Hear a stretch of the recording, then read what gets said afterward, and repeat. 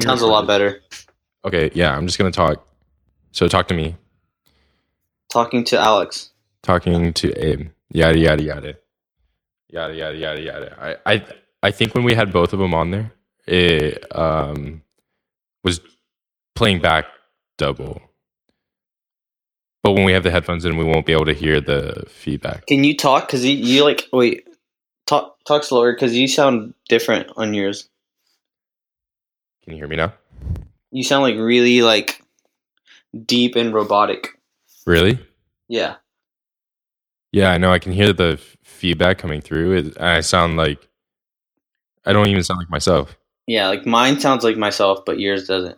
I wonder why. Like, let's switch.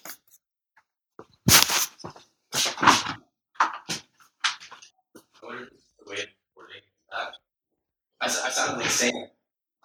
Yeah. Okay. What? Close the door. Okay, talk. This is Sam Elkins. You sound. Wait, was that for real? Yeah, this is Sam Elkins. You sound so like deep.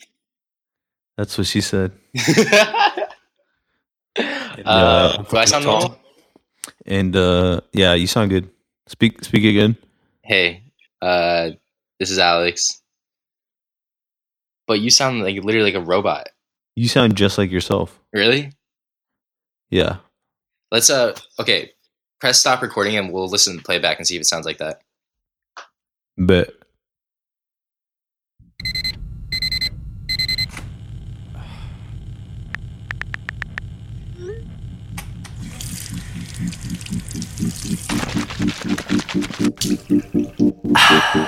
Hey y'all, this is Alex Tan, And this is Aram Campillo, and you're listening to the Mouthwash Podcast. a breath of fresh air when you need it most.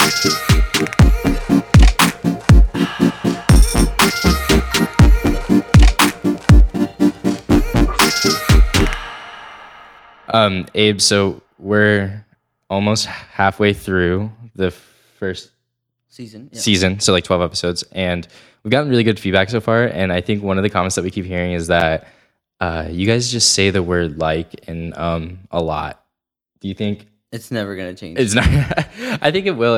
I think it will as like time goes on, but it's just You so, think so? hard, dude. It's just so hard. Like when you talk for 60 minutes to not have like nervous. If you're not like a trained conversationalist, which we're not, like we have no idea what we're doing. Like you just fill in these gaps of thought with just pause words. Yeah. You know what I Maybe mean? you don't even notice you're doing it. Yeah, you have zero idea. And if you've never done so, I challenge you to record yourself for 60 minutes and you'll realize how many things about yourself that you don't even notice. All you the say. flaws. But we're gonna try our best to not be saying it as much. And other news, I think you have some news to share with some of our friends. Oh, yeah. So I know I'd previously said I was freelancing, but I just recently accepted a job at Basic Agency out in San Diego, which is really exciting for me because I didn't expect to be back at an agency, but like when a good opportunity comes, I think it's one of those things that, you know, if it's like hard to reject because there's not always a lot of like opportunities that come that, you know, mesh like stylistically. Yeah. Which this one I feel like does. Yeah, I think like sometimes when the opportunities come to the door, and even though our plan, like if your plan was to be freelance for a while, and you know, sometimes that doesn't always, you know, sometimes our plans don't always just pan out the way like we want them to, especially when like a better opportunity comes to the door. Yeah. And it wasn't going bad. It's just I think, and I just moved to LA 6 months ago, and now I'm moving to San Diego. Yeah, But like you kind of have to take those risks, right. Because I don't want to get stuck. You know. Yeah, you always want to be pushing forward and moving on. Right. But today we are doing a very, very long distance podcast. Our guest today is Carter Moore, who was previously the head of community at Visco for several years and is now living in London. Recently moved over there with his wife and is working for Apple. But we'll let him kind of tell more of the story. So Carter, thanks for joining us, man. Yeah, it's good to be here. I mean, I'm here and you're there, but it's good to be talking with you guys. So where in the world are you right now? Yeah, I'm in London in my flat, which is, picture this, it's like a 5-story building. We're on the bottom floor, and we are not in a cool area at all. In fact, most people don't know the neighborhood when I tell them we live here, which is kind of perfect because we didn't want to be like in a super hip area where there's tons of people. It's pretty quiet, and I like it. Yeah. Nice. And you just moved out there how long ago? Like, I don't know, mid-September, so maybe 6 weeks ago. Cool. Well, yeah. Transition going well? Everything going well over there? Yeah, man. Or do you miss, is there other parts about California that you miss? Or I mean, there's a lot of things. There's no salsa to be found at all anywhere here. So we've had to resort to making it at home. Yeah. But that's important. But yeah. We miss the people. We miss the landscape. There's no mountains. It's not sunny. But yeah, we love it. That's awesome, man. Cool. Yeah, but thanks again for joining us. And I think one of the things that we wanted to talk to you about was this idea of community, which I think is like a really big buzzword, and kind of the culture that we exist in and the industry that we exist in. And so why don't you kind of tell us about where like things started for you? Like where did you kind of like grow up? Like did you grow up in a creative household? Kind of just like start from the beginning. Yeah, sure. So I grew up in Colorado in a pretty small town called Steamboat Springs. It's like maybe 10,000 year-round residents. It's a ski town, so everybody there is just like skiing and snowboarding all the time. I mean, the last year I lived there, they had over like 550 inches of snow one year. Jesus. Yeah, I mean, it was awesome. And so I think actually it's produced more Winter Olympians than any other town in the nation. So it's like a ton. It's a big ski town. And I mean, I grew up skiing and snowboarding, grew up in the mountains. My dad's a home builder. And my mom bounced around from different jobs. She was a manager of a hardware store to waiter and waitressing. So yeah, I kind of just grew up in a normal small town mountain home, I guess. And in that town, I was part of it, but I definitely kind of wasn't a part of it at the same time.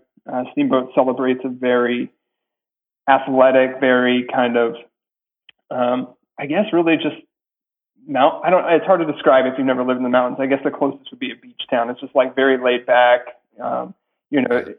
Tourism is the number one thing that drives it. And so if you're not there to either work at a place that your parents probably set up, like a business or a doctor's office or something, you probably just work in the ski mountain and spending your days on the slopes, which is great. But yeah, I was definitely more of the arty kid. And I think that started when I went to Montana one summer, which also doesn't sound super arty, but my mom lived in Billings, Montana for a little bit. And there was this amazing, hardcore scene at the time. And I was maybe 12. Oh, yeah. And that was my first real exposure to any sort of creativity or any sort of passion that, I just related to it. I just related to these people kind of doing whatever and, throwing down in the pit. And I was just totally emo kid, totally into metal. I'll have to send you some photos afterward. How long was your hair? Tell us how long your hair was. At that time, I mean, it was pretty short because I couldn't grow it, but eventually past shoulder length with I dyed it black with this big blonde streak right in the middle. No way. So you were totally part of the scene. Oh yeah. I mean, I lived Steamboat was 3 hours away from Denver, which was the closest sort of scene, if you will, anywhere. So I would in high school, I would drive down on the weekends, go to shows, and then come back up. And it was a big deal for me, but my parents hated it. My dad refers to it as the dark period. Not too many photos from that time exist. So yeah, but so I mean, throughout high school, I didn't really fit in the sense that I was this 3-sport athlete and I wore Abercrombie. I was weird hair, into art, and my high school voted me most artistic all 4 years. So I think it's just because they didn't know who else to pick. They're like, well, Carter's kind of weird, so we'll just go with him. Yeah. Nice. Yeah, and then after that, I was thinking about going to art school, but I was kind of coming out of a bad time where I was I just was into stuff that I didn't want to be into long term, so I passed on that. And I actually did an internship in Colorado Springs at a church that my youth pastor had told me about, and so I like paid this church to essentially go and live there and work with them. And it was actually the best year of my life. Well, not the best year of my life, but it was formational for sure. Sure. And so, yeah, I didn't really go the traditional route. I tried going to college later on, and I pretty much hated it. So I only did like a semester or two after that, and I just wasn't into it. It just wasn't for me. Right. So did you find yourself always just kind of being a little bit different compared to the people that you were surrounded with growing up? Yeah, for sure. Growing up, I mean, once I left Steamboat when I was 18, it was a lot better. I think I found people that were generally more aware of the kind of things I was into, just by nature of being in a bigger city. Nice. And where did Visco come into play? Like, when did that? Yeah, so that didn't happen until a few years later. So to kind of understand where I came from, someone gave me my first iPhone, I think in 2011. I still don't know to this day who gave it to me. It just showed up in my mailbox with a note attached that said, "Thought you could use this." And later on, I mean, it went to like change my life essentially.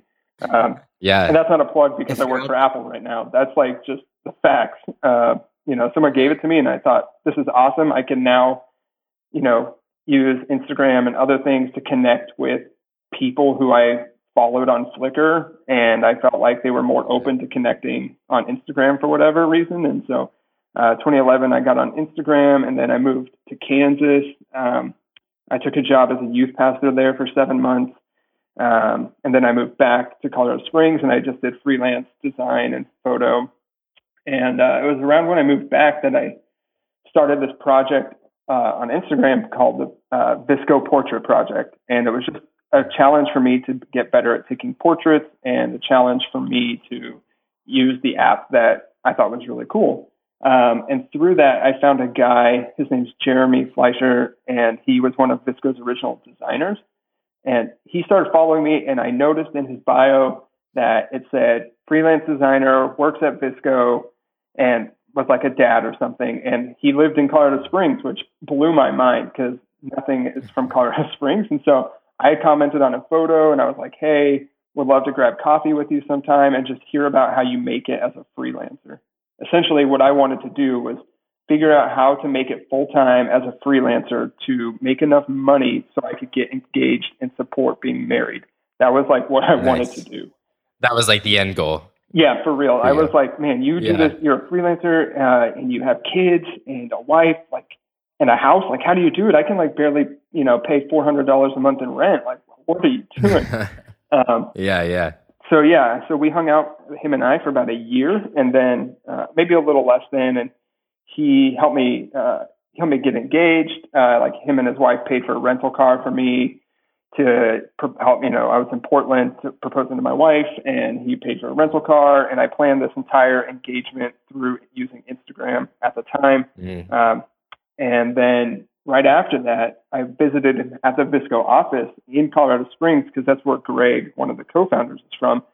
And I went in. We were running late for something. I was with Brooke, and Brooke just said, like, let's hang out for a bit, even though we're late. And so we just sat down with the team, and Greg and his sister Christina and Jeremy and this other guy Jared, who lives in Seattle, and we just kind of just had coffee in this office on a Wednesday afternoon.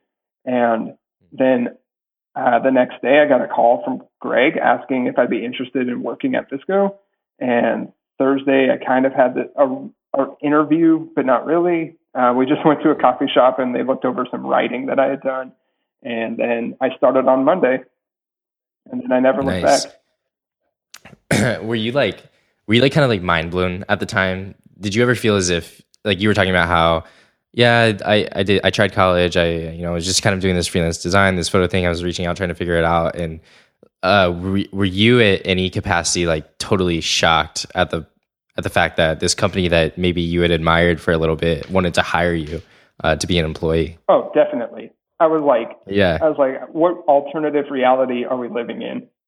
One, that this company exists in Colorado Springs and I have it on my phone, you know, Right. and two, that you didn't ask for a resume. You just like, I popped in and you're like, yeah, come work for us. And then I did. Right. Yeah, yeah. It's like it's almost as if your job was found off of the basis of community, like in general. Like it was just like you guys just like hanging out, grabbing a coffee. They seem to really like you. And in a non-traditional way, almost as if I think a lot of jobs these days are kind of almost founded off this idea of like, oh, like we're just gonna go hang out with this guy and see if we like him. And a lot of times, if people like you, they want to work with you. You know, it doesn't really matter what the experience is, what like any of that. They see your work, they looked at your writing, and they were like, oh, like we like this guy. Let's bring him in and see what he has to offer. You know what I mean? Yeah, I think that was definitely a part of it. I mean, I think developing that relationship with Jeremy and then them seeing potentially how I use, you know, social media to plan an entire proposal in a different town with people I'd never met. I think that kind of stuff helped. You know, I just was never doing that to get ahead necessarily. I was just trying to do it because those people were awesome and I wanted to propose to my wife and do it in like the coolest way ever. Yeah. And did you want to, like, did you know right off the bat that you wanted to be a community manager, or did they kind of like? No, so when I got hired, I was hired for kind of three separate things. I was hired to be a curator, an assistant editor, and help with some of the social media because Joel, the CEO, was pretty much doing all the social media on his phone at the time. Wow. So there was, you know, I think like the 15th employee or something, and there was just a lot of room. You know, Visco was growing. There was a lot of things that needed to be done, and I just said, I'll help however I can. Yeah. How would you best describe, because they're both vague words, community and manager, for the people that are listening, how would you best describe it? Because I feel like it's very important and specifically for like the growth of Visco, community management was I think a major key. Yeah. I mean, we Abe and I were actually talking about this before, was like, yeah, Visco they have a great product. They made something that nobody else was making at the time. But without the community aspect that I think, Carter, that you helped build and pioneer, I don't know if they would even exist in the place that they would today. And that's just us speculating. But yeah, like I guess back to Abe's question, like what is what does real community management mean to you? Because I think there's like a lot of brands out there that they try to hire this community manager and this person really ends up just like getting on Buffer and scheduling posts, or there's some community managers that are really out there and about and like hosting events and showing up and meeting people and getting FaceTime. And so for you, what does that mean, I guess, as a community manager? Like what makes a community manager successful? And what is the importance of a community manager's role maybe in a company like Visco or other startups? Yeah, you know, I don't know if it was blessing or just ignorance. I didn't have, you know, I wasn't doing community management. I wasn't doing social media before, so I didn't know the programs. I didn't know any of that. I kind of just had to figure it out on the go. And that was good, actually. But, you know, I think Joel and Greg are people who have built really strong community around them. And I kind of just tried to feed off that and pull in the things that I normally would do.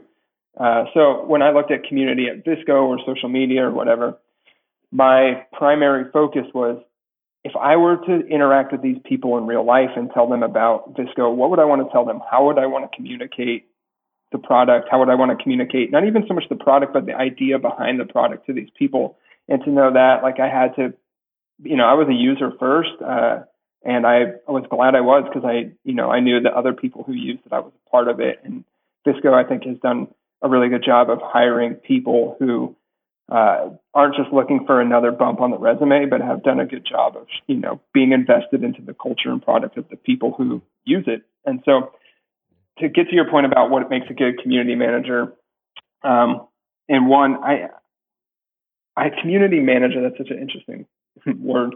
I like to think of it more as like community builder or community organizer. But I think one of the best things to do is just treat people how you would want to work with them in real life. So if I was organizing a town hall event or something in my city, what are the ways that I would go about it? Who are the kind of people that I would want to be a part of it? You know, if I was hosting a photo walk in Colorado Springs, what kind of who would I want there and why would I want them there? And I think understanding the why you want community is a huge part of it. You can't just build community because you need people to support your product. Like, you have to show them why it's important to use your product and why it's even more so important to believe in you. Yeah, I think also there's a lot of people who are, you know, I know social media and they're building community because it's what they're getting paid to do. But how can you successfully build a community based around a product or an idea or a vision that you don't even believe in yourself?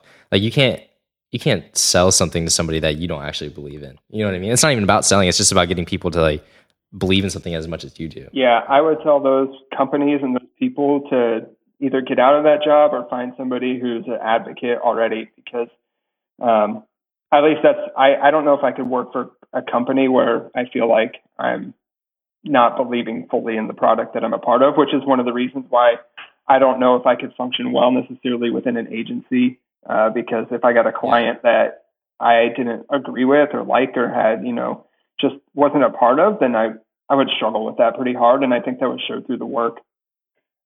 But, really for people who don't have those options, I understand that's, kind of a luxury to say, oh, well, turn down this job if you don't fully 100% believe in everything that person or company is doing. I would say try to find areas of commonality and, understand why the products exist in the first place, and then use that understanding to build community.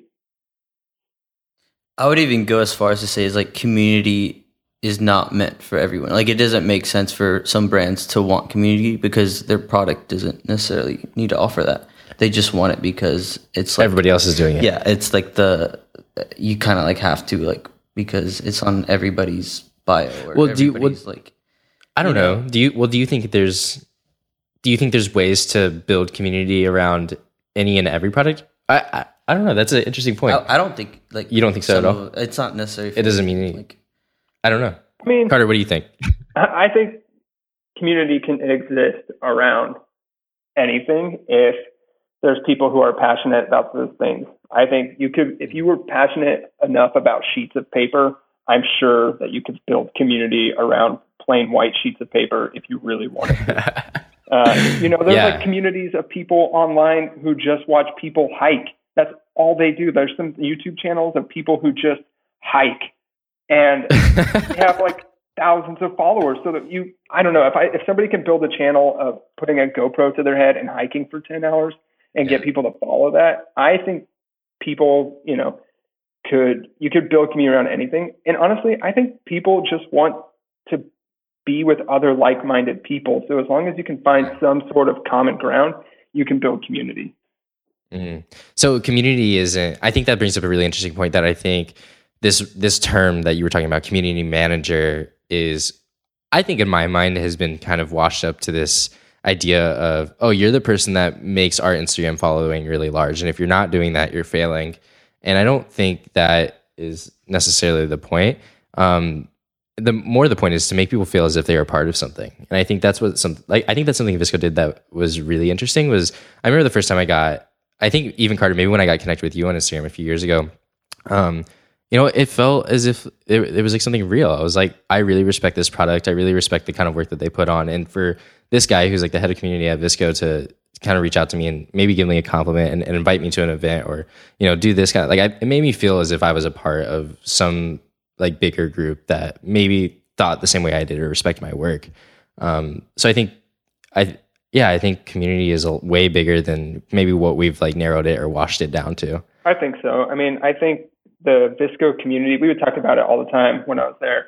The VSCO community is what makes VSCOble such an amazing company. It's not necessarily the product. It's like the people who support and believe in that product and that idea that creativity is for everyone. And although VSCO has kind of morphed and changed from, just Lightroom presets to now helping creators connect with brands and a whole bunch of other things, like the core of the people at VSCO have roughly still been the same. Like, we want to see people succeed. And I just wanted that too. Like, I knew that I have been given a chance that 99% of people never get. And if I can help somebody else even get a sliver of a chance to have like their work seen or acknowledged, or their ideas are like yeah, I'm going to help people do that. Right. When did you start using VSCO?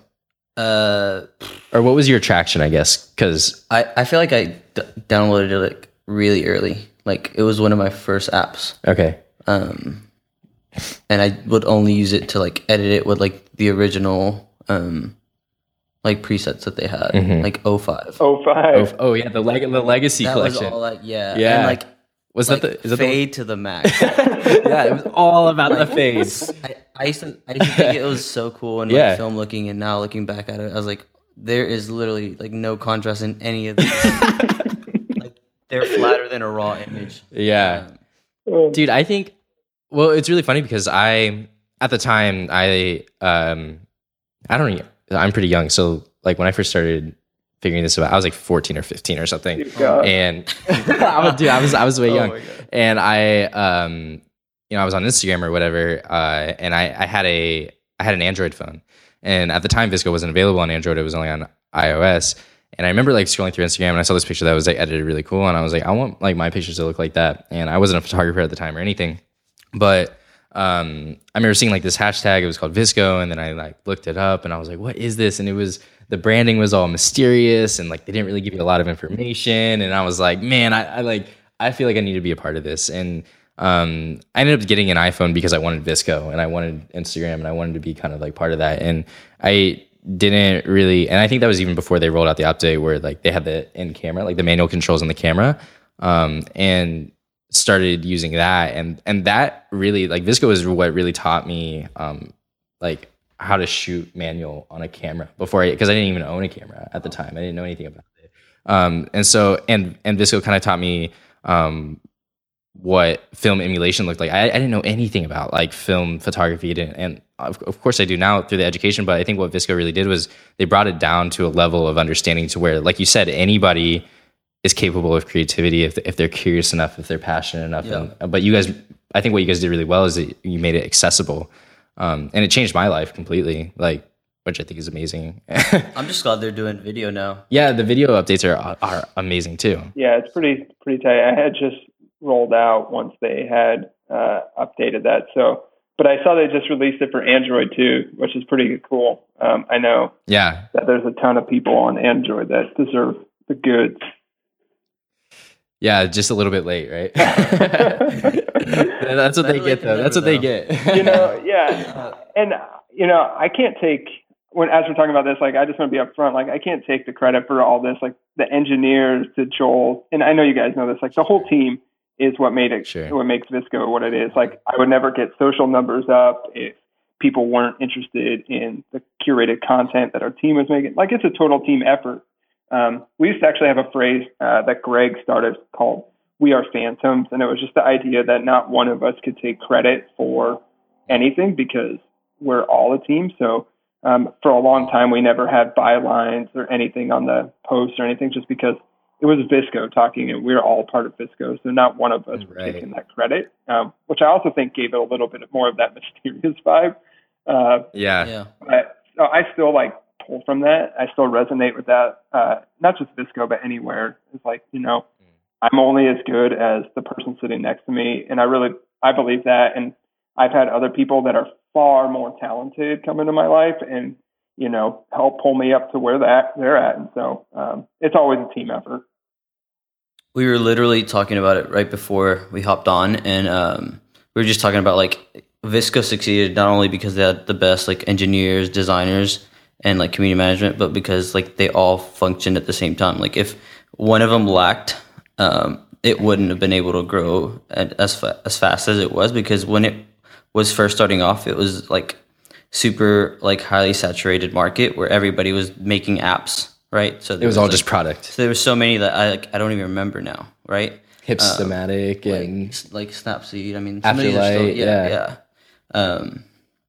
So I think that's huge, and the fact that just working with people and respecting that you have to do your job, and no one, the person to the right of you, to the left of you, is not more important than the other, because you kind of rely on each other. Mm-hmm. Yeah, and honestly, that's the only way I think VSCO and us that we got through, especially during times when we once had a slide up on our wall that kind of showed all of these other apps and all of their designs like look just like Visco's. You know, because Visco in a lot of ways like pioneered a lot of certain photo UI UX elements, and at least from my perspective, and we just saw that, man, like our greatest asset is the people in that room who are pushing together and working hard. And, you know, the moment that we think that we have it, we don't. And the hustle was always real, you know, and people think that Visco is this like big company from the outside, but it's just like 100 people, you know, working hard. Yeah, I think it's 100 people doing a lot more work than anybody ever sees on the surface. Would you say that's what like brands, like going back to like brands that do it well versus brands that don't do it well, is maybe they lose sight of that? Yeah, I think things just change. I think goals can change. And so you could say that, you know, the brand doesn't care about this group anymore, but then they focus on another group. And, you know, it's tricky with brands because now people see brands more as friends or as personas. And that was one of the best compliments I ever heard a photographer give about Visco was, you know, I see Visco as a friend, as an ally to the creative community. And I think, you know, when you have to, if your goal changes the company, you got to adapt.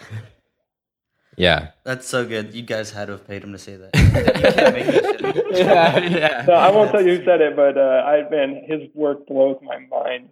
He's like not some Instagrammer. So yeah, that's amazing. Yeah. Yeah, dude, that's so cool. I think, if I can kind of gather my thoughts here, I think I think in a world in the creative industry where it's hard to trust whether or not this brand is just trying to, you know, use me for this or trying to use me for influence, or do they really care about what I'm making? You know, A, B, and C, all that kind of stuff. I think that Visco has done like a really good job of, you know, kind of like partnering up with, you know, with creators and things like that, that says like, hey, we're here for you. And even with like the new Visco Connect stuff that you guys are rolling out, or I guess you're not with Visco anymore, but what Visco is rolling out, I'm sorry. I know, it's okay. I still say it all the time. Yeah, I think I saw you tweet about it the other day. But I think the Visco Connect thing is such an amazing like way to tie it all together, where they're like, hey, you know, we're here for you. Like we want you to get paid. We want you to do good work. We want to connect you with brands that you might not ever have a chance to connect with on your own. You know, we're here for you. Like we're going to hold your hand through this and kind of get you to the place that you want to be in. I think that's where a lot of companies maybe don't succeed as much as Visco does. Yeah. I mean, I don't know. There's a lot of great tools out there. There's a lot of great photo apps. There's a lot of, you know, you can choose anything. And to be honest, like some of those tools in a lot of ways are better than Visco. Like, you know, I think Visco has like the best presets and, you know, the best looks, and I'll still use Visco, you know, on almost every photo, but it's not so much for me that the tools themselves that keep me there. It's like, I don't know. I believe in them. I believe in the people there. I know the people who work there, and maybe that's a part of it. I mean, it's definitely a part of it, but there's just something else. Like I could use Lightroom and have amazing photos, and I could, you know, do everything there, but I just don't believe in, I don't know Lightroom. Lightroom is just a product to me, and like Visco is this entity that I know cares about people. Yeah, so interesting. Yeah, almost like Adobe almost, and not to just like name drop or whatever, but just like, like Lightroom just kind of feels, it just feels like a product. Like it's just a product. Like I'm not getting invited to anything by Lightroom. I don't feel like I'm part of this Lightroom community. And yeah, I think that is like such a really good way of framing it. It's like there's some sort of like connection or like relationship to the app in itself. Yeah, which is crazy because they had you have no way of communicating within Visco. Right. They're like it's just like it's literally inside your phone. Like you can't talk to it. Yeah, you know, I mean and I think that's always why Instagram is so successful, especially early on too, is like they just gave people a way to have something to rally around. And I think when Instagram was like really, you know, taking off, you know, right when they got bought and stuff, there was just these people on there who, you know, kind of found community. They found similar ideas, kind of like me finding these people in Montana when I was 13. I just like, people just like, you know, they found each other. They're like, oh my God, there's other people out there who are like me. Right. And that doesn't have to be just a photographer. It could be like, it could be anybody, it could be a bunch of moms who found each other and they're like, oh my God, there's so many other moms who are just like me. But not that I know anything about being a mom. So yeah, tell us a little bit about that. Community building, right? Maybe on a rainy day. Okay, so talked about VSCO a lot, and now that you're kind of not there anymore, you've moved on, definitely. Yeah, I'm not there anymore. I kind of want to talk about. Yeah, you're definitely not there anymore. But I think it's easy for us to tell and for anybody to tell that it did play such a huge role in your life, and that you really did care about your job and your role. And anybody who knew Carter Moore and just knew, oh yeah, that's he works at VSCO, and people will probably still say that for the next 2 years, is because how much you actually place that in such high respect and high quality in your life, which is amazing. But Carter, I wanted to kind of talk to you about. I think when you and I first got connected online, I'd only been following you for maybe like 6 months before you decided that you were going to delete Instagram, and I think that became kind of like a trendy thing over the past couple of years. But I think you were one of the very first people to just kind of publicly explain, like, hey, I'm leaving Instagram, and here's why. Like, I've thought this through. This is like a conscious decision I'm making. I'm not doing it for attention. Like, I just want to like show you kind of why I'm doing it. And we'll attach the link to the blog post, because I think it's one of the best pieces I've read in a long time. But do you kind of want to just explain to us maybe what you were feeling in that season, and kind of the reason why you decided to leave Instagram at that time, and in a period of time where everybody was obsessed with Instagram and nobody was going to delete it? Yeah, sure. So the deleting of Instagram in itself wasn't something that was like planned overnight. I think maybe that when I actually did it, it was kind of like a sudden decision, but the idea of leaving social media in a lot of ways was something I've been thinking about for a long time, not just Instagram, but other places too. And the catalyst for it was I was in Israel with a bunch of other amazing, talented people. Some of them were people that I had met before. Some of them were, huge parts of the story of me, proposing to my wife. Like, they played roles within that. Some of them were just brand new people I'd never met. And I was super happy to be there. And for those of people who don't know me, like, I love Israel. I love, I don't know. I just like that area of the world. Part of it's like tied to my religious beliefs. But anyway, it's my second time getting to go back, and I was there, and I loved it, and I love these people, and I just noticed like so much of the conversation was around how do I get more followers, or how do I'm in Israel and it's super controversial, but how do I post something that isn't going to lose my base, but isn't going to piss off my followers or brands that follow me? Like, what if I say that I'm pro-Israel and then like some brand that follows me is like, totally not, then I'm going to lose a client. And there was just a ton of discussion about like social media this and social media that. And I was just losing it. I remember we were in the Garden of Gethsemane, which was super impactful to me for a lot of like faith reasons. And I just heard somebody say that I can't wait to get back on the bus to get on Wi-Fi to share this to Instagram. And I just was done. Oh my God. I was just like done. You're like done. Yeah, I literally wrote it in my journal. I don't know where, I don't have it around me. I think I put a picture of it in that Medium post, but yeah. I was just like, I just couldn't do it. I just was like, I love how this platform has connected me and in many ways put me on this bus seat in the middle of this desert.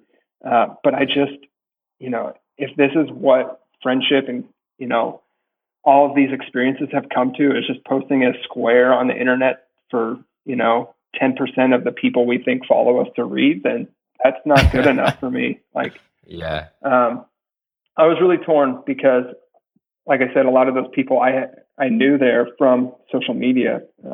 And I think some of them took it personally. Maybe not. I don't know. I just got that vibe that I was like attacking them, which I wasn't meaning to do. And in hindsight, I probably could have done a better job of at least letting the people on that trip know what I was gonna do. But yeah, I think that was the main thing. And I was just tired. And that plus I read a book while I was at VSCO, which my boss encouraged me to read, called American Girls and the Secret Life of Teenagers in Social Media. And it was this like 450-page book written by a journalist who interviewed, I don't know, a crazy amount of young women ages 13 to 19. And the reason that was important for VSCO is because VSCO's base changed completely from like the pro photographer market to like 77% female under the age of 24. Really? Worldwide. And so we realized that our community is like not who we thought it was, and we need to understand them. And in that, I read this book, and this book just like, man, it just brought me down. Like it just talked about how these experiences that these young women and then men too had online, and how online culture shaped them even without them knowing it. It just broke me down. And so I just thought, I can't be a part of this right now. I can't. I want to be a part of the solution, but right now the solution for me is just not being a part of it at all. What year was that? Let's see. I left in March of 2 years ago, maybe 2015, and then I rejoined in June of 2016. So maybe a year, close to a year and a half. I was off. Wow. No, that's what would you say like the biggest takeaway from that year that you were away from it? Yeah, I think through that I realized a couple things. One, I realized the things that I thought were important in my life, and the things that I wanted to spend time on, and realizing who the people were that really were important in my life. And a lot of those things I already knew beforehand, but it just reaffirmed it. And I also think it allowed me to, I don't know, create without any sort of care of who would see it. For a while, to be honest, like I would want to share stuff. I'd want to have a place to have people look at it to get some sort of validation. And I don't think validation is bad. I think it's good, but I think the need for this constant validation is unhealthy. And I think it just allowed me to create with my own perspective again. And I think that was really, really healthy for me. And it also, allowed me to see that, man, I got off so I could spend more time doing things that I cared about. And in reality, I didn't always do that. I just like filled it up with something else completely as worthless as, scrolling for an hour through people that I don't know. So yeah, I don't know. It just showed me who I was, I think, both the good and bad parts of it. That's awesome. No, man, sometimes I like wish we could just all go back to being children and make stuff just for the, art of just making stuff and just like not. And I think that's when we're most creative, is when we don't have pressure on ourselves and start to consider other variables that shouldn't be in the picture. And just, I don't know. I think it's really good takeaway. Well, Abe, you always talk about, because you didn't delete Instagram, but you posted like what, twice in like an entire year or something like that. I just feel like you go through seasons, and like I've had Instagram for 7 years since it came out, and I also get paid to basically make posts for brands. So I was extremely burnt out and just had like pressure that I put upon myself. So just to like not even care, I think was refreshing and like lifted a lot, because then I was able to come back, and I'm slowly starting to come back, and it feels like it did when it first started. I get excited to go out shooting again, which I hadn't felt for like at least like 2 years. Yeah, because I think if we're not like making things with purpose, it just becomes clockwork, because we're just trying to like fulfill an expectation that we think people have for us, when really nobody actually cares about what you're doing. Right. They do. Like people are excited to see like what you make, but nobody's like on their nobody's glued to their phone like waiting for you to post every day. And if you think that's what people are doing, then like you have some other issues that I can't help you with. You know what I mean? Right. Like no, and everybody, that's so like true. I don't know, man. Everybody takes it too serious. It's way too serious, and that's why like things like 9 Kelvin have sprung up. Yeah, dude, I love that account. Even when I wasn't on Instagram, I'd still like get online just to type it in. Just go check it out and be like, hey, what you making fun of today? Oh man, because some of the times it would be about VSCO, and I would just be like, oh man, that's so true. Whatever you just said. Dude, they don't hold back. They really have. But I think there's so much value in that account roasted. Because I think there was a lot of value in even 9 Kelvin, because it really showed and it exploited the things that everybody was afraid to talk about, but everybody knew that they were a part of, as far as like, oh, like you know, all these ridiculous things that somebody from the outside would read and be like, you guys are like literally crazy. Yeah. You know what I mean? But it was real. Everybody that follows that account has been offended by that account. Oh yeah, for sure. Oh, I mean, I'm pretty sure most of the people who follow that account, that account wrote stuff about them, you know, personally. They've roasted myself and Alex. Yeah, okay, so back in the day before they made fun of the general population, they were just like going after friends Individuals. or homies, and they would like cut out our faces and put them on posts and stuff like that. Oh, and yeah. it was really fun. But If y'all don't believe us, like go creep scroll on way back in the archives. 9, yeah. But yeah, okay. And then so you took a year off of that, and then and now you're back. And I think you wrote a little bit about your reason for coming back and that, and like it's not like it's a big deal, so we don't even really have to talk about it. But was there just a time where you were just like, okay, like I think I'm healthy again, or I think I'm like not really thinking in the same way that I was, and do you approach it a lot differently now than you used to? Yeah, I think so. I think I probably still spend way too much time on it. But Sure. I rejoined. Okay, let me back up. The first time I joined social media, I joined. It was like 13 when I was in Montana, and I joined MySpace for the sole purpose of meeting other people in Montana. So I wouldn't be lonely. I was literally that kid who was like, "Hey, I just moved here. I don't know anybody. Like, but do you want to hang out? You know, that'd be real tight." And I thought, man, I've always used the internet to connect with people. That's just how I've used it. And so knowing that we were going to be moving to London, where I knew literally nobody, I rejoined basically so I could meet some people here and kind of build like-minded community. And I posted some polls on Twitter that were like, you know, where do you connect with people? How are you finding that? And most people still said Instagram for the most part. And so I thought, okay, this will probably be my quickest way to meet some people here and just get plugged in locally. And it's also a good way, again, for me to share. Like, I still share on VSCO a ton, like a lot of B-sides and stuff that you don't normally see, but I still love sharing. And now I'm like, I have 4 or 5 big projects that I've just been sitting on for like a year or two, and probably start like sharing some of that stuff. Yeah, it's just a good way to like get in touch with people now. Totally. Nice. It's good to see like intentional usage of social media. Like the wave is probably meant to be created. Oh yeah, now it's so funny. Like once I came back, I saw people post up that's like, "Oh man, I only get 3% engagement," or I see all these ads, and I'm like, "Yo, I got like 30 followers, and 15 of them just like this." So let's talk about engagement right now. They got that 50% engagement. One of my biggest pet peeves is like when that carries over to other, like if you like feel like so strongly about it that you go onto Twitter and you go onto Facebook and then you complain about Instagram and then you also post that shit to your story. Dude, like get a life. Oh man, that was one of the things too. When I was off Instagram, man, it was inescapable. I don't care where you were at. It's just like people were talking about it everywhere. Left and right. And I was just like, oh God, I cannot escape this. And so like, I might as well just join again, just to like help be a part of the solution rather than you know, part of the problem. But no, it's good, man. I enjoy being back. Yeah. Dude, it's good to have you back. It's cool to see, because like even though I would see you stuff on like your stuff on VSCO, there was no real messaging feature or way to kind of communicate back and forth. So I think there's advantages in being connected on other networks as well. So Carter, you had a really good job and you left that job. That's true. I did. But you got another really good job at Apple. So how did that kind of come about? Like, I don't know. Yeah, I think I'm like just literally the luckiest dude in the world. That's what I'm getting from. Like, that's, yeah. I'm just like, man, Carter just wakes up. He just wakes up and he's like, I woke up like this. Dude, it's just like the favor of the Lord. It's just like his hand, you know, just on my life.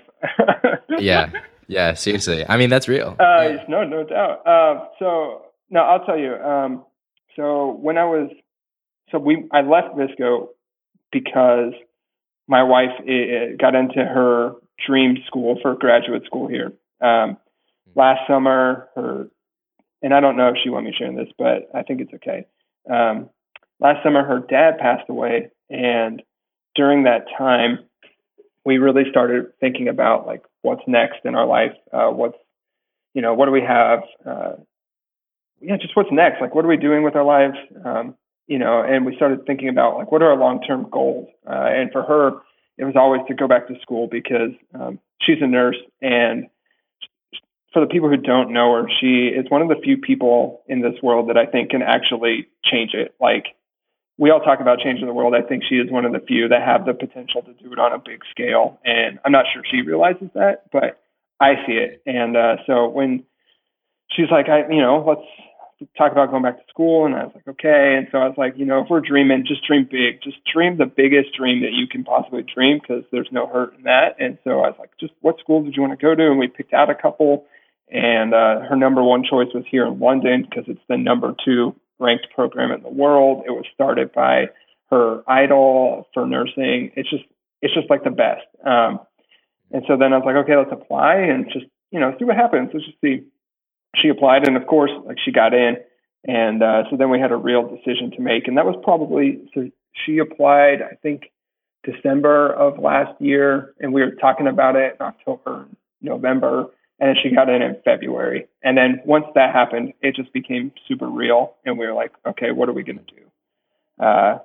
And we spent a lot of time thinking and talking with other people, praying about it. And we just decided, I think, maybe in March that, this is what we're going to do. And it was in March that I told Greg and Joel, both of the co-founders, that we were going to be leaving. And they both know Brooke really well, and they totally understood. But I told them not to say anything.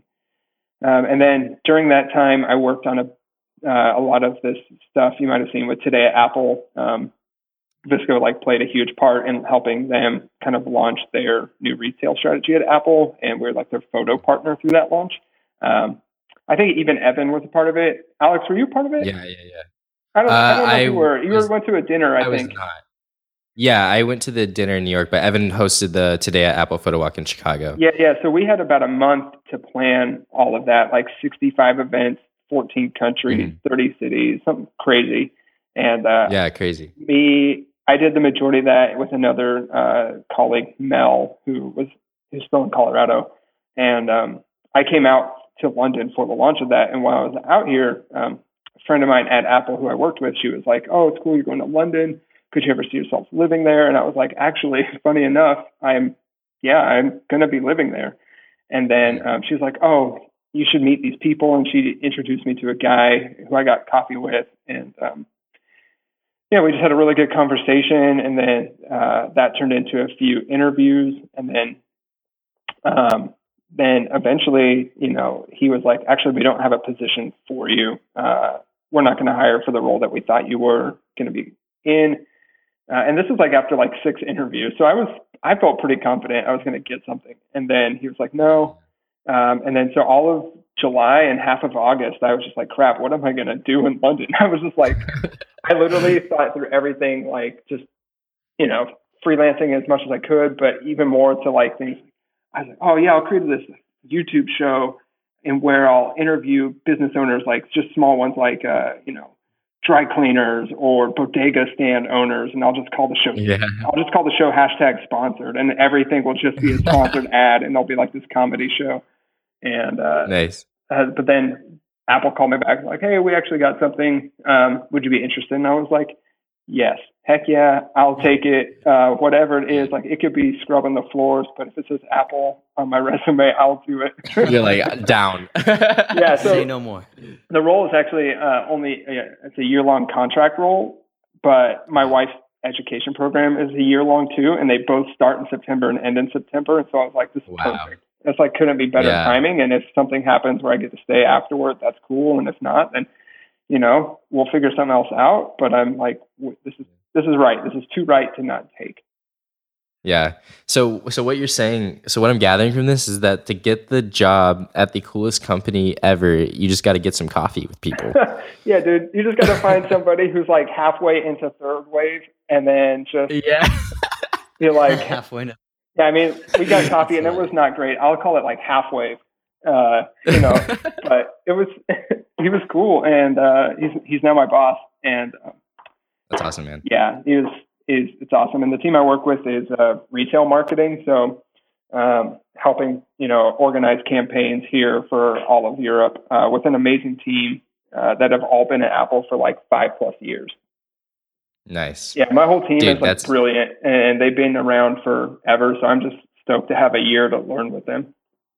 Yeah, I think even at any opportunity, no matter what job we're going to, I think it's always so important to be able to have the ability to learn, And I think like it's awesome that you're kind of in a position where you're like, yeah, I'm still learning. Like I'm still learning after, going through 5 years at Visco. Man, if you're not learning, then like, why are you doing it? If it's just to make money, that's so unfulfilling. Like I'd rather take a job that pays little to nothing and be able to learn and develop skills that could change my life than just, take an extra $500 a month.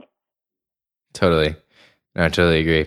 Well, dude, congratulations on that. That's huge. It's only been, like 6 weeks in, but they're a super gracious team, and we're getting to work on some cool stuff. Cool. Dude, I think before we roll out of here, I think one of the questions that I think that we both would love to hear from you is, you've kind of made some like really big transitions, and I think like a lot of your decisions have been like pretty. I feel like they've been like pretty large, monumental. Like they're probably not easy to make all the time, are they? Like you're probably just not like. I mean, they're not. Oh yeah, it's really easy. You look at my journal and you'll see. Yeah, it's like probably a mess. What is like maybe some advice or just some advice or words to the wise that you would give for people who are kind of faced with really big decisions and they just feel as if like things might not really work out. Like, will I ever become a photographer full time? Will I ever be a designer? Can I do this creative thing full time? The people who are sitting there like, I didn't go to art school, or I don't have an education, or I feel like you've kind of experienced and lived through a lot of situations where maybe you've been stacked up against the odds and things have worked out for you. And what would you say is just something that you would like give to those people that they can take away from this? Yeah. So not to sound like super preachy, but for me, like number one thing is like, if I don't have faith in God and I don't have faith that He is out like for my good and that He cares about the things that I care about and the things and like who I am, then that's what I go to first. I'm like, man, if I can put God first, for me, that's like that. I feel like He's got me to every place. I promise you, like, and you can cut this out if you want. But no, we're definitely keeping it. Like there's a part of the Bible that talks about like putting Him and His kingdom first, and He'll give you the desires of your heart and make your path straight. And so when I have questions, man, that's like the first thing I do is I just like pray a ton. I have the word pray tattooed on my wrist. Like it's a part of who I am.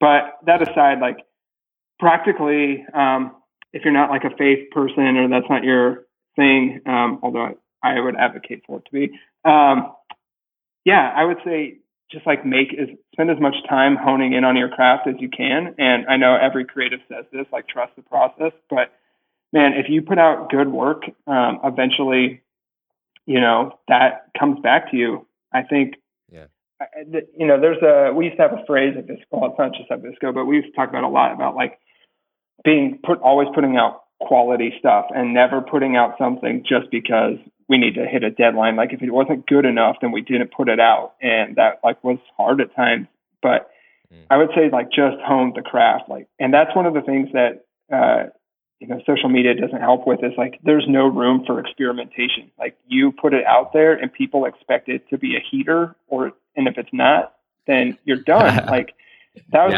you're toast. Unfollow. You get that unfollow. Pre-internet, like you could just make as many bad photographs as you wanted and no one would know. And so then when you post that, when you have a gallery, they only know whatever work is in that gallery. And now like you have no room for experimentation, which is super sad. But I'd say spend time like just making work, whether it's a writer, whether it's a photographer or videographer, like spend time doing it. And if no one sees it, but you know that you've put in the hours. And when that day comes, when a client says like, hey, and that client could be your mom, and she says like, you know what, we need to make a family reunion video and I'll pay you to do it. You say, yeah, because I know how to use my camera. I know how to do lighting. And then from there, it kind of just rolls out. And the second thing, and that's probably, really one of the biggest things for me is spend time making relationships with people. Spend time building community in your real life, because those people, you don't know where they're going to be at one day. You don't know where you're going to be at one day. And eventually, someday 6 or 7 years down the road, those paths could cross, and it could be a completely different thing for you. And so, yeah, but a lot of people, I think, make the mistake of like, oh, I just need to get out there and network. I just need to like go to this brand's happy hour, go to this pop-up event or whatever. But that's not, for me at least, it hasn't been the way to do it. Like, make connections with people who you could actually like see yourself being friends with. Like, if you couldn't be friends with them, then why are you hanging out with them? If it's just to get ahead, then, people are going to see right through that. Like, you need to be genuine, and you need to spend time building relationships with people. And I think, I've done a good job at that for, sometimes, and then other times I haven't. There's people out there like, you guys know Adrian, who works at Visco? Adrian? Yeah, I actually met him last week at Michael's workshop down here in LA. Oh, tight. Yeah. So like Adrian, man, that guy hustled so hard. He is always out there grinding. And, for me, like, Adrian has always been super genuine with me. He's like, he'll text me things and just have insight into me because I think he just cares. And I would say be more like Adrian, or be more like people who, just spend time getting to know people because they want to get to know people, not because they want to figure out their editing process or figure out how they landed a job at that agency or whatever. Just, be the person you would want other people to be to you. Right. No, I think that's huge. Hit it right on the money. I think there's so many times there's people, and I think a lot of the conversations we've had on this podcast is talking about like connecting and like all that stuff. But I feel as if there's no better way to say I'm not actually interested in your life at all, other than saying like, let's get connected or let's connect sometime. Like there's just no real, I don't know. It just feels a little. It's not authentic. It feels a little stale. I mean, but I wish there was a better word for connect. Like sometimes that just is the best word. Like, hey, we'd love to grab coffee and connect with you. And I'm like, oh, kind of can't believe I just said that. But like, I really do want to like saying like, especially if you don't know, I'm saying like, hey, I would like to hang out and hear about your life story and all these intimate things that I already know about you that you don't know that I know about you. Like that's weird. So if I could just say like connect, that's. I don't know. There's got to be a better word. Maybe that's our mission as community. Yeah, let's come up with a new word. Cool. Let's get a whole task of Apple and Visco people. What's the word? What's the new word? But yeah, Carter. Thanks so much for coming on and kind of just sharing a little bit about your story and just some insight. I feel like you had like some really great things to say that I feel like a lot of other people won't be able to deliver the same way you did. Oh man, well I appreciate that. Appreciate you guys taking the time. And if you listen to this back and you're like, oh crap, what have we done? And you just like want to scrap the whole thing, I'm totally cool with that. And I will just say, we'll just like both secretly mutually agree that it was the bad audio and not a bad idea. Like when you guys are like, oh, we were going to have a podcast with Carter, but the audio, London, their Wi-Fi totally sucks, so we just scrapped it. We had some issues. No, it's fine. How'd you think the podcast went?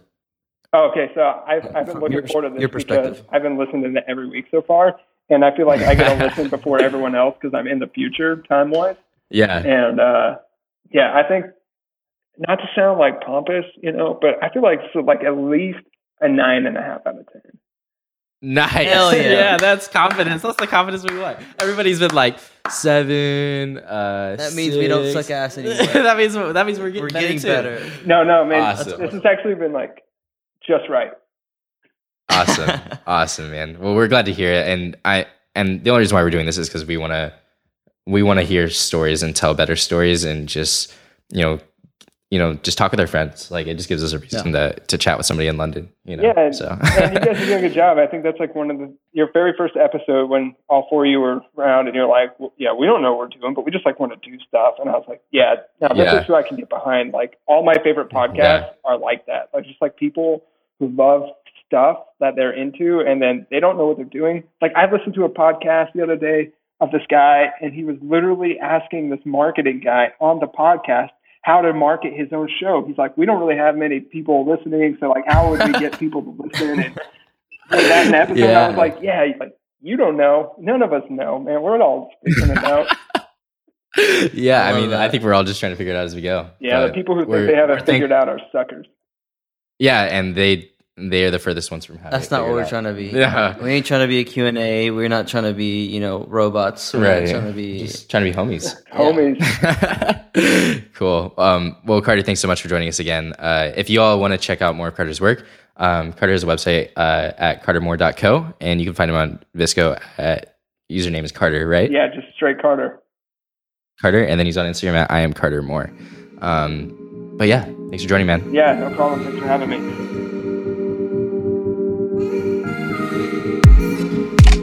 Thanks again for listening to the Mouthwash Podcast. As always, all of our sound and music is done by Brandon Miranda. You can find more of his work at soundcloud.com/Brandon_Miranda. And for more information, follow us on social media or check us out at mouthwash.co.